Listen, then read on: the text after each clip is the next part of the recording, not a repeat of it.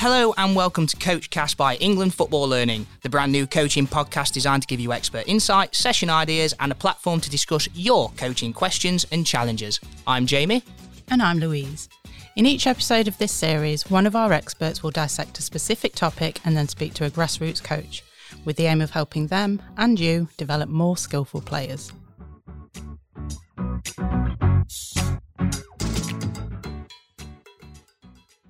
So here we are again, Jamie. Yeah, it's great to be back. Got another fun episode for you all. Yep, definitely. So this episode, we're going to be talking about the art of passing and receiving and how you can work on it with your players. And the expert who's going to take us through this topic actually joins us live in the studio now. It's Loz Locke. Hi, Loz. How are you? Hi, good morning.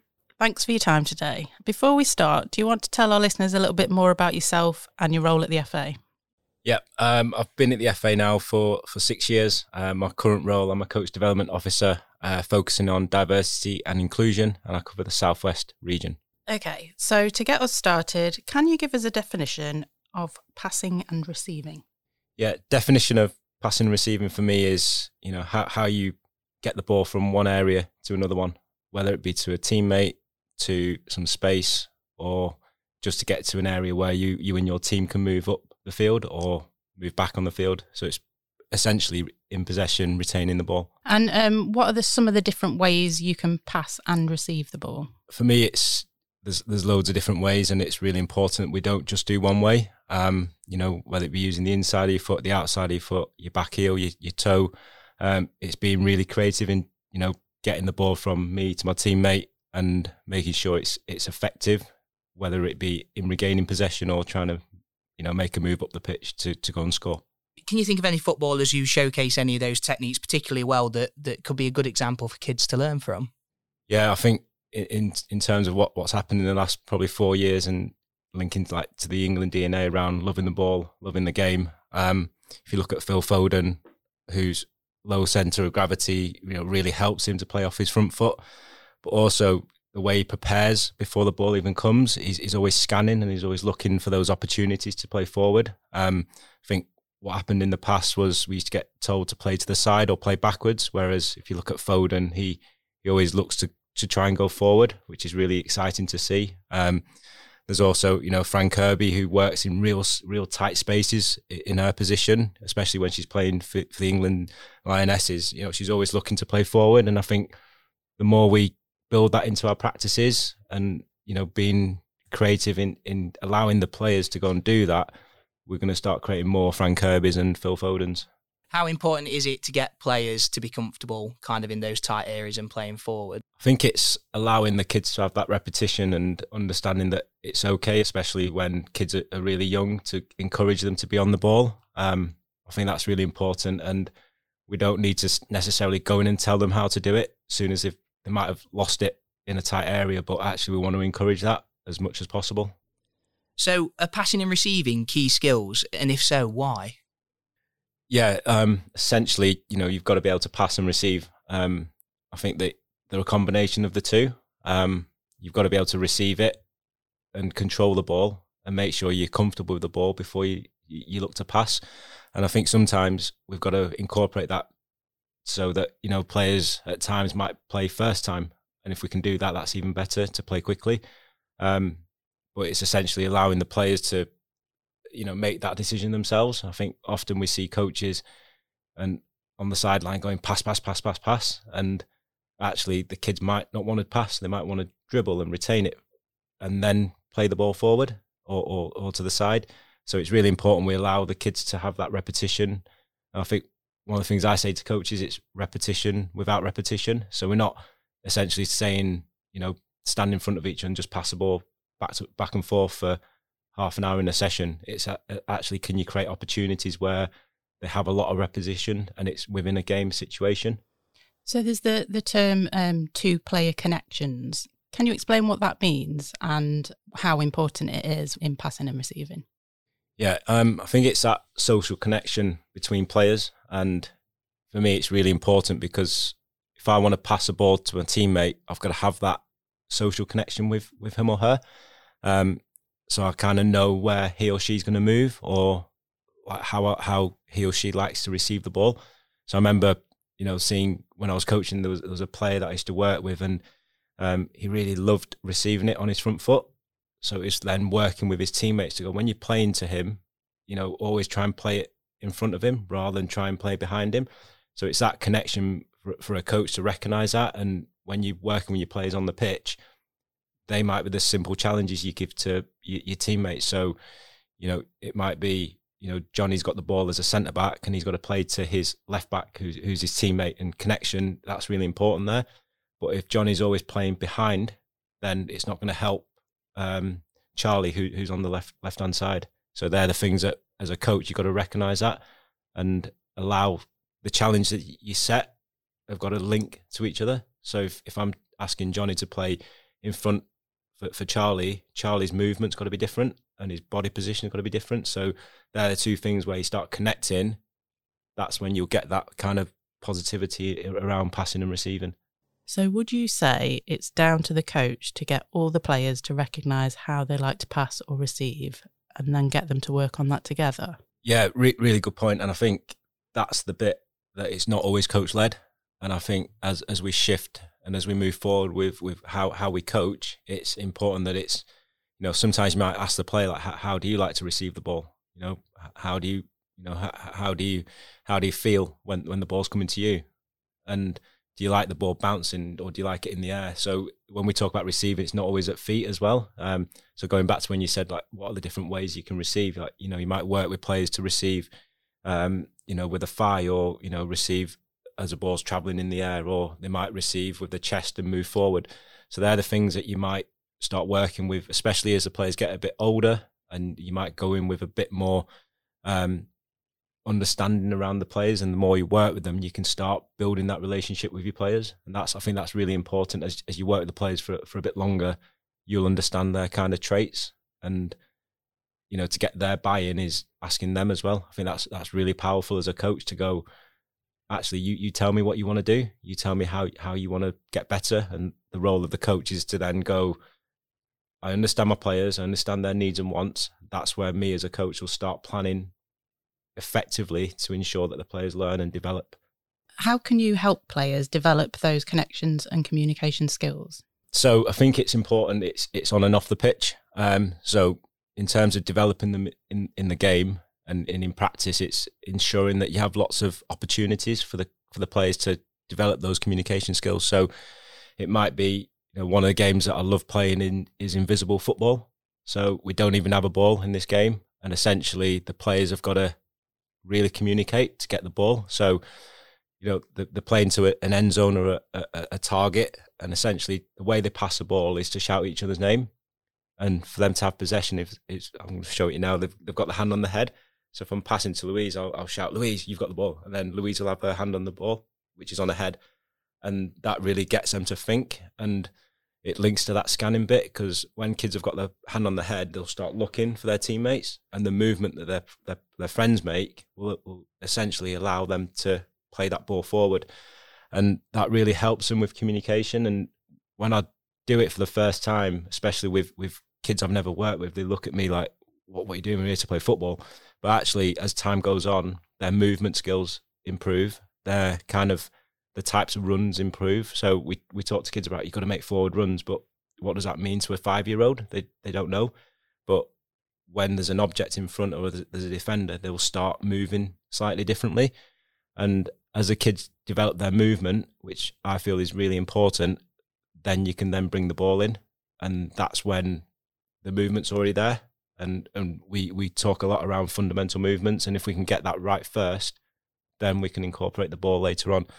And then I think that kind of social connection, which I talked about, they're the things that you do on and off the pitch. So off the pitch, it's essentially like looking at how they act when you're waiting for a game, or, you know, when you give them a water break, like how they're responding. You know, giving them opportunity and ownership. So, you know, we talk about getting the kids to bring in cones. So I coach my son at the moment. I say I coach him. I facilitate his sessions. So we do a 3 to 5-year-old session once a week, and essentially it's not there to teach them to be footballers overnight. It's actually developing those social skills. So even for a 3 and 4-year-old, getting them to put cones in the right order in the right colour, putting the bibs in the right colour, putting the balls in a diamond. It's allowing the kids to kind of communicate without you saying, "Oh, you got to," the one that we hear loads is, you got to talk more. What does that mean for a 7-year-old? We're not sure about that. And when you ask them, you talk more. What do you want me to talk about? And I think we hear that a lot, especially in grassroots coaching, is you've got to be louder. What does that mean? So it's having those kind of informal opportunities where kids are starting to develop those social skills. So yeah, you got to talk, because I've got a green cone, you've got a red cone. We've got to decide where it's going to go, and they're the things I feel that are really important. If we start encouraging that, even at 3, 4, 5 years old, as they get older, their communication skills will be better, and their empathy for each other will be better. And I think that's really important when we talk about communication and relationships with players. Through doing that and embedding that and investing the time into that, I think over time the kids will be better on the pitch with their communication. So if there's a player who's off the ball, how can they help the player who's on the ball? I think it's the bit, again, linking to, what I just said earlier about, that connection. I think often when players have got the ball, people start gravitating towards it. And I think, again, it's opportunities where in your sessions you might create, not barriers, but areas of the pitch where you might say, we're playing in this area, it's a 30 by 40 pitch, but in certain zones you're only allowed 1 or 2 players in there. And then you're not necessarily stopping the game and saying, right, Louise, you've got to go there, Jamie, you've got to go there. It's essentially, in the game, if there's more than 2 players in an area, or there's more than 3 players in an area, the ball goes back to the opposition. And then as the game goes on, the kids will start recognising that we can't all go in there. And without essentially stopping and starting the game a lot, the kids will start recognising areas of the pitch where they can and can't go. So for me, it's around giving them a problem to solve. And your role as a coach is to allow them opportunity to solve that problem, and giving them opportunity to develop tactics and strategies to develop that, because what you see will be different to what the kids see. And I think what's important for us as coaches is to allow them to work it out themselves. There's no one way of passing the ball. So the common one is inside of your foot, pass to your teammate who's 10 yards away. However, there's loads of different ways and varieties we can do that. So when we talk about allowing kids to create space, it's putting opportunities and challenges in there within your sessions to allow that. I think if we say to kids, spread out, create space, it really confuses them. And I think we've got to allow them to work it out themselves, because for me, the game's changed and they will do it slightly different to how we were taught or how we did it when we were younger. When you're coaching, particularly like primary age players, they could be quite worried about giving the ball away, particularly in dangerous areas of the pitch. So how important is it that coaches create an environment where players, they feel safe, they're encouraged, they're happy to play a pass or receive the ball under pressure? I think it's vital that we create that safe environment where, players, children are encouraged to stay on the ball. I think for me, it's about having small-sided games. So, growing up at school, I think we used to play 20-a-side on a tiny pitch, and you'd probably touch the ball once or twice during playtime. And I think as coaches, if we can create loads of small-sided games, whether they're 2v2s, 1v1s, 3v3s, but make the space not too tight, but tight enough where the kids have got to receive it in a tight space. And essentially, within your session, you might have 30 children playing, but there's loads of small-sided games going on. And you as a coach, you can't see everything. So if players make a mistake, it happens on their pitch. And you might spot it, you might not, but it doesn't really matter, because you encourage them that repetition. So going back to that repetition without repetition, it's allowing kids loads of opportunities to play little games, small-sided games where it's 2v2, they've got loads of touches on the ball. The environment means, look, if you lose it, it's fine, because more than likely you're going to get the ball back within 10, 15 seconds. And then you can have another go at, try to pass and receive the ball with your teammate to get into an end zone or into a target area or into a small goal that you've got to score into. But for me, it's around having loads of small-sided games, opportunities to score, because I think that's important, whether it be dribbling to a line, passing through a gate, or scoring into a mini goal. I think that's really important for the children to have an area that they can go into. And from that, for me, it's allowing them that opportunity to go, actually, I've I've tried a step over and I'm the last player, and it might have worked, it might not have done, but we're in practice, it's in a game. And then I think it's important we take that into a match as well. If players are encouraged to receive the ball from the goalkeeper, that's fine. And if they try and play out, that's fine. And I think we don't get on top of them as soon as they make a mistake. And as coaches, to go and step back and go, actually, we've tried this in training. Can we take it into a game? And if it doesn't work, we can have a look at it again next week, or we can discuss it during half-time or during the periods where we're off. So I think that's important as coaches. We look at that. When should coaches introduce passing and receiving to the players? Is it important to help them to be comfortable in possession first and then introduce them to the idea of sharing? Yeah, I think as soon as possible. And when we talk about introducing the ball, I think with 5 and 6 year olds, we expect them all to be able to play with the ball at the feet, and they're going to be the next, Phil Foden or Jack Grealish or Lucy Bronze getting on the ball and dribbling past everyone. And it goes back to the bit that I said earlier, that sometimes the kids need to understand what the ball is. So, coming from teaching in primary schools, for me, it used to be giving them an opportunity to understand and getting them to think about where they are in their journey. So when you're working with 6 year olds or 5 year olds, some of them might have been playing football since they were 2-3 years old. So they might go to, little sessions in around their community. You might have kids that have never played football before. So it's really important that we understand their footballing age. And as the kids get older, when they get to like 7, 8, 9 years old, some of them might have been playing for 5 years. Some might be brand new into it. So it's really important we give them the opportunity to work it out themselves. So when I was coaching, and especially, little kids in primary schools, one of the things that I used to say to the kids was, you've got the ball, you can decide how you travel with the ball. So traveling with the ball or receiving the ball, you decide how you want to do it. So one of the things I used to say to the kids was, when you've got the ball, you can either carry it with your hands, you can bounce it with your hands, you can throw and catch it with your hands, or you can dribble with the ball at your feet. The activities that we did were always the same. So, it might be, I decide to bounce the ball. Jamie, you decide to dribble the ball at your feet. Louise, you decide to carry it. We're essentially working on that receiving. We're still working on that scanning. And then when we pass the ball, I might throw it. Jamie, you might pass it using your feet. And then as the kids get older, or as they get more experience and they understand the games, they might go, actually, one day I'm going to decide to put the ball at my feet. But we're not saying, you got 30 kids, it's a brand new session, we don't know the kids, and everyone's got the ball at their feet. And I think that's where, for some kids, they might start losing interest in the game, and we don't want that. So for me, giving the kids ownership is important and vital, especially, for their first experience of football. You mentioned small-sided games just a little bit back, but how would you work on passing and receiving, like going through each of the age groups? How would you advance that? I think small-sided games are essential across age groups, and every kid you chat to that comes to football, the first thing they ask is, when can we have a game?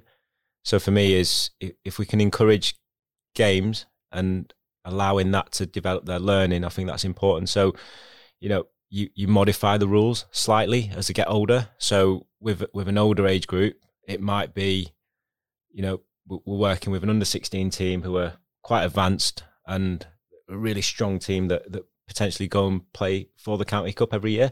So for them, it'll be different to working with a group of 6 year olds who are brand new into football. So if we work backwards, so for an under 16, let's say we're working on passing and receiving tonight, it might be, actually, I'm going to really encourage you to use different ways to pass the ball. So again, understanding your players individually, it might be every time you've played one pass, you've got to try a different pass the next time. So you might level it up. So, an inside pass might be worth a point. Something using the outside of your foot that breaks through 2 defenders, that gets to a teammate that's running forward, might be worth 3 points. And you might just play a game where you allow them to explore and you show them the different types of passes. And you can still use that same concept where, as you get maybe to foundation phase, it might be as a team, you've got to work on different passes. So it might be we're playing a game, and the thought process is getting the kids to work on passing and receiving. And as you build that into different sessions, you might have 4 games going on, but everyone's playing against each other. At an older age group, it's really around the technique of different types of passes. With the younger ones, you might just work on just the number of passes. It doesn't matter which way you do it. So again, hopefully it's given the coaches that are listening a variety of ways that we can work on passing and receiving. How about goalkeepers? Is it important for them to be involved in passing and receiving sessions? Yeah, I would encourage them as much as possible. I was reading some stuff before, as I knew this would probably come up, that, goalkeepers touch the ball 7 to 9 times less with their hands. So it's, nearly 10 times as much using the feet. So, if you can, just encourage the keepers to play in those games. So even if we're playing a 3v3, it could be we've got 2 players on the outside and there's a goalkeeper in goal. And it might be every time the keeper plays out with the feet, it's worth a point for that goalkeeper. So it's really important we don't necessarily put the keepers on the side, and also encouraging the goalkeepers, especially at foundation phase, to play out field as well, because we don't know if they're going to be a goalkeeper in 10 years' time. So it's really important we get them to be confident on the ball and getting them confident to receive the ball, even if they're the last player. What tends to happen, we see, is the ball goes back to a goalkeeper in a game and usually they kick it forward. But actually, can we encourage that goalkeeper to receive it, hold on to it, and then pick out a pass to their teammates? But again, yeah, for me, it's if we can encourage them as much as possible. I get the goalkeeper specialist training, which they might get. However, when it comes to small-sided games, or if you're into your session where there's games going on, for me, it's bring the goalkeepers in. And if you've only got one goalkeeper, you switch the players. So, for 10 minutes in the session, we'll defend with the goalkeeper and we've got to try and pass and receive the goalkeeper. And then we switch it and, give the other team an opportunity to do that as well. What skills do players need to be able to pass and receive successfully? You've already mentioned stuff like scanning. So how important are skills like that to this art? Yeah, I think it goes back to the holistic development of our players. I think it's got a link across the 4 corners. So physically, are they able to move the bodies and manipulate their bodies to potentially get into areas to receive the ball? I talked about scanning, but are they confident to receive it? So if they don't want to receive it, how can you work with the players to be confident to go, actually, I don't mind if you receive it in that area? And then it, again, linking back to that social connection bit is, are they calling for it? Are they moving into areas to help their teammates to receive it? So for me, it's got to incorporate the holistic approach, and it's got to link to the 4 corner model when we talk about receiving. You might have a passer that, has got a really great range of passing, and, they can hit a ball wherever they want. But actually, their confidence is, if they make one bad pass, it might really stop them from playing, those passes that they're really good at. So you as a coach might go, actually, with that player, it might be completely different to someone that is really confident at passing, but 9 times out of 10 the ball goes out of play.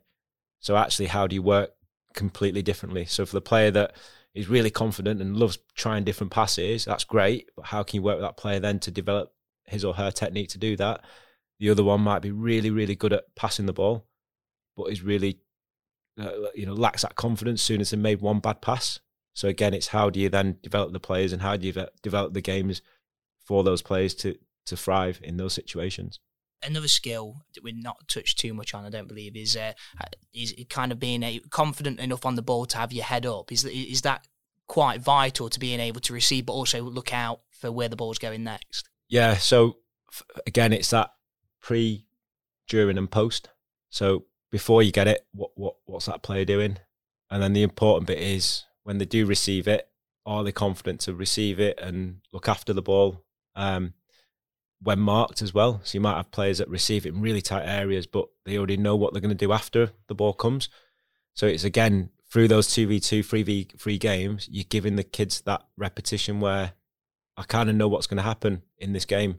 Or it might be encouraging the players to play underloaded. So you might, for me, it's about, it doesn't always have to be 3v3. Sometimes it might be 2v4, 1v2. So how does that player receive it? And then that 1v2 might play to a target player. So again, it's that giving the kids the opportunity to kind of have that, developing that muscle memory to go, actually, when I get the ball here and there's 3 players on me, I've got to do something different to when I receive it in space. But actually, the games that we do allow that repetition for the players. And that repetition is what helps develop these core skills to be able to master the art of passing and receiving. It is, yeah. And again, when we talk about repetition, it's not us, passing with no defenders and it's always that same pass. It's actually the game's different. The game changes every second. So allowing the kids to have that, mixed, balanced diet around that within the games that we do. So it's not always the same. So can we just summarise it all with some top tips for coaches working on passing and receiving with their players? Yeah, top tips. I think number one is giving them opportunity to practice and work on that. And another tip is, for me, it's not just about in training and it's not just about the game. It's giving them like a journey of learning. So if I'm working on passing and receiving, don't just do passing and receiving in week 1 and then in week 2 move to something different. Give the kids time. So if you're working with your players and you only get them for an hour and then you get them for a game, essentially it's only 2 hours, potentially 2.5 hours of passing and receiving. It's how do you incorporate that into your sessions throughout the season? I always say it to coaches, it's a bit like teaching kids. Like we teach numeracy every day in primary schools. For me, passing and receiving could be that, it could be that adding lesson every week. So there's a bit of passing and receiving every week. You might be working on a different skill, however, passing and receiving's in there. And the final tip is giving the kids time to develop, and don't expect them to be, the next Phil Foden or the next Frank Kirby overnight. For some kids, especially for the younger ones, it might take them a bit of time to develop that fundamental movement, and giving them that time to go and work things out as well, rather than going in and stepping in and saying, do it this way, because they might not be able to do that.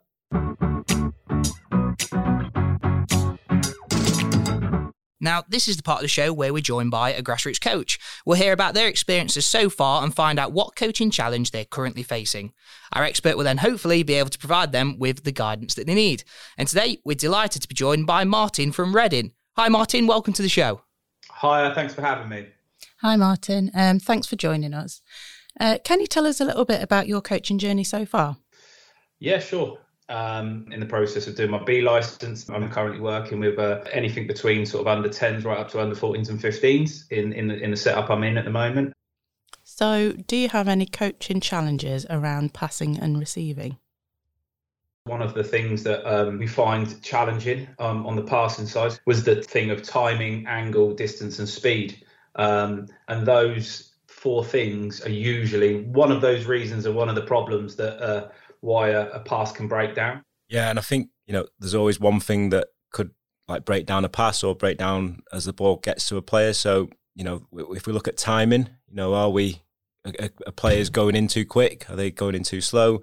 What type of movements are they doing as they go and receive it? Are they going too close to the teammates? And, what speed are they going in? So especially when we look at younger players, and if you go back to primary school days, the amount of bumps and crashes we see in primary school playgrounds is the kids don't have that in their fundamental movements. They're the fundamental movements we've got to work at. So our players able to run, stop, and continue. I said it earlier in the podcast that we might start without the ball, and it's getting them to work on those fundamental movements. So are they able to accelerate when there's a space? Are they able to, change direction really quickly to go and receive a pass? So if we work on passing and receiving and we're just getting kids to play to each other in a straight line, they're not going to be able to go and develop the timing, the angles, the distances and the speed. So through playing those 2v2 games, and as they get older, making the area even a bit smaller, they have that opportunity to, work on their timings and their angles at receiving. Really important that we don't just go, actually, we're going to work on timing. We're not just going to isolate, angles, and we're not going to isolate distance and speed. They've all got to kind of succinct to everything. And if we can get that right through the games that we do, through the sessions that we plan, we allow the kids to work on those things. Yeah, okay, that's really good. With moving on to then the receiving side of things, some of the problems that we sort of see quite a lot, especially in the younger age groups, you want everyone to want the ball. And kind of be comfortable on the ball, but it doesn't give players much time, and it can be difficult sometimes because of that time, that little bit of extra time that they just need to get going to understand that, make that extra bit of a movement to their shape so they can receive easier? Have they made that scan? Have they, so I guess that's definitely a common problem in the receiving. Again, it goes back to those fundamental movements. So you and your teammates need to be able to receive the ball in different ways. So for me, for the younger ones, it's playing those tag games, playing those games where they've got to move. There's someone invading their space. So if someone's invading my space, I've got to either get around them or I've got to get the ball around them.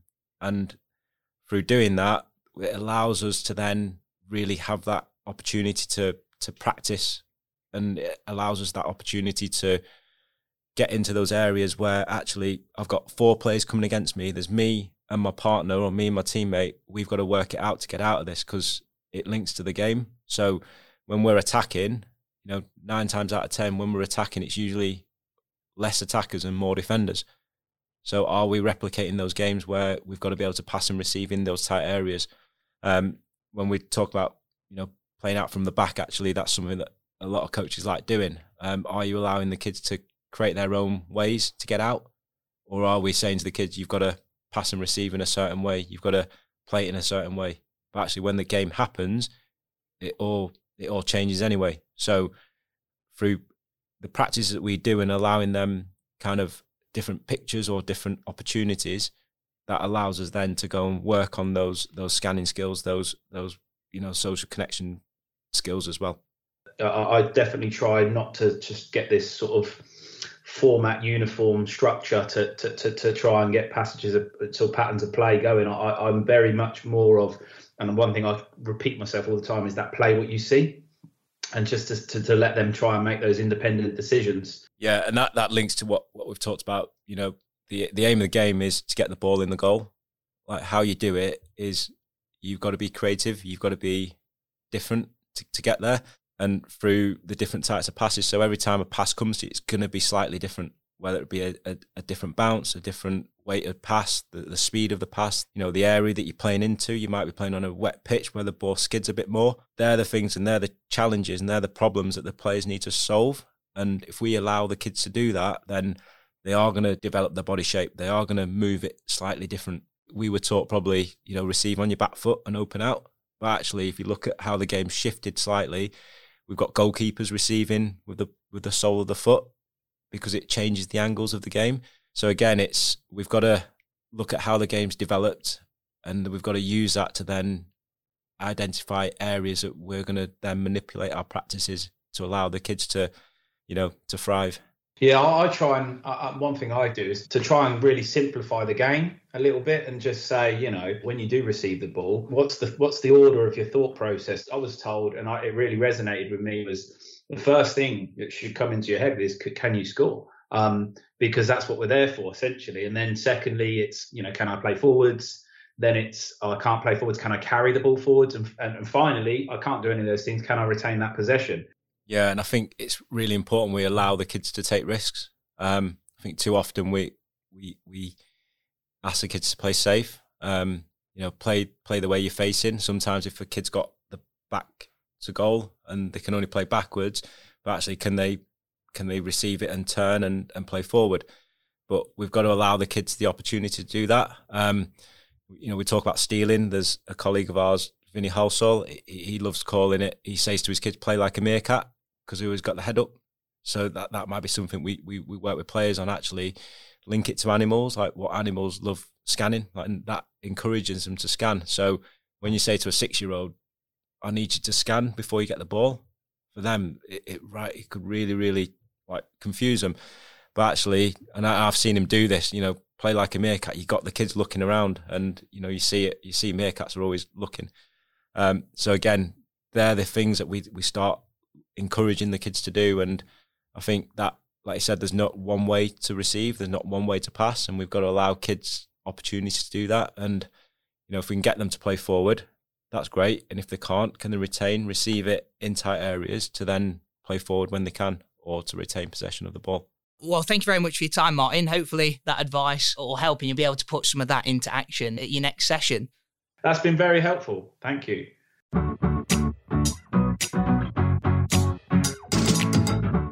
We're coming up to the end of the episode now, but before we blow the full-time whistle, we're going to trial a little feature we like to call Swift Session.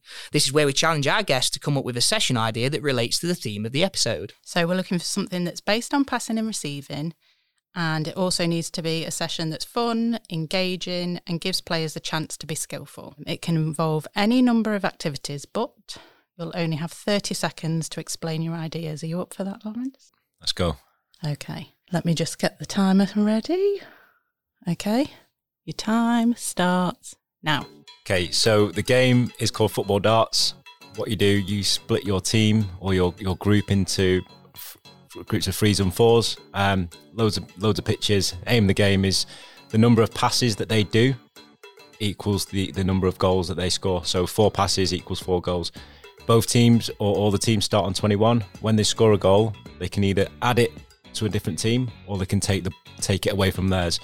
Aim of the game is to get down to 0, as close to 0 as soon as possible. And that's time. I think you pretty much did. Take that. Perfect. Anything else that you want to add in there that you didn't manage to fit in? No, I think I've got it. Yeah, I'm sounded happy with good. that, yeah. Sounded good. Okay, so before we finish, do you have any last key messages for coaches to take away?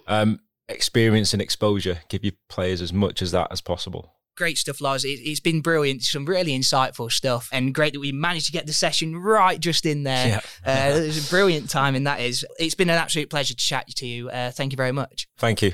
Thank you very much.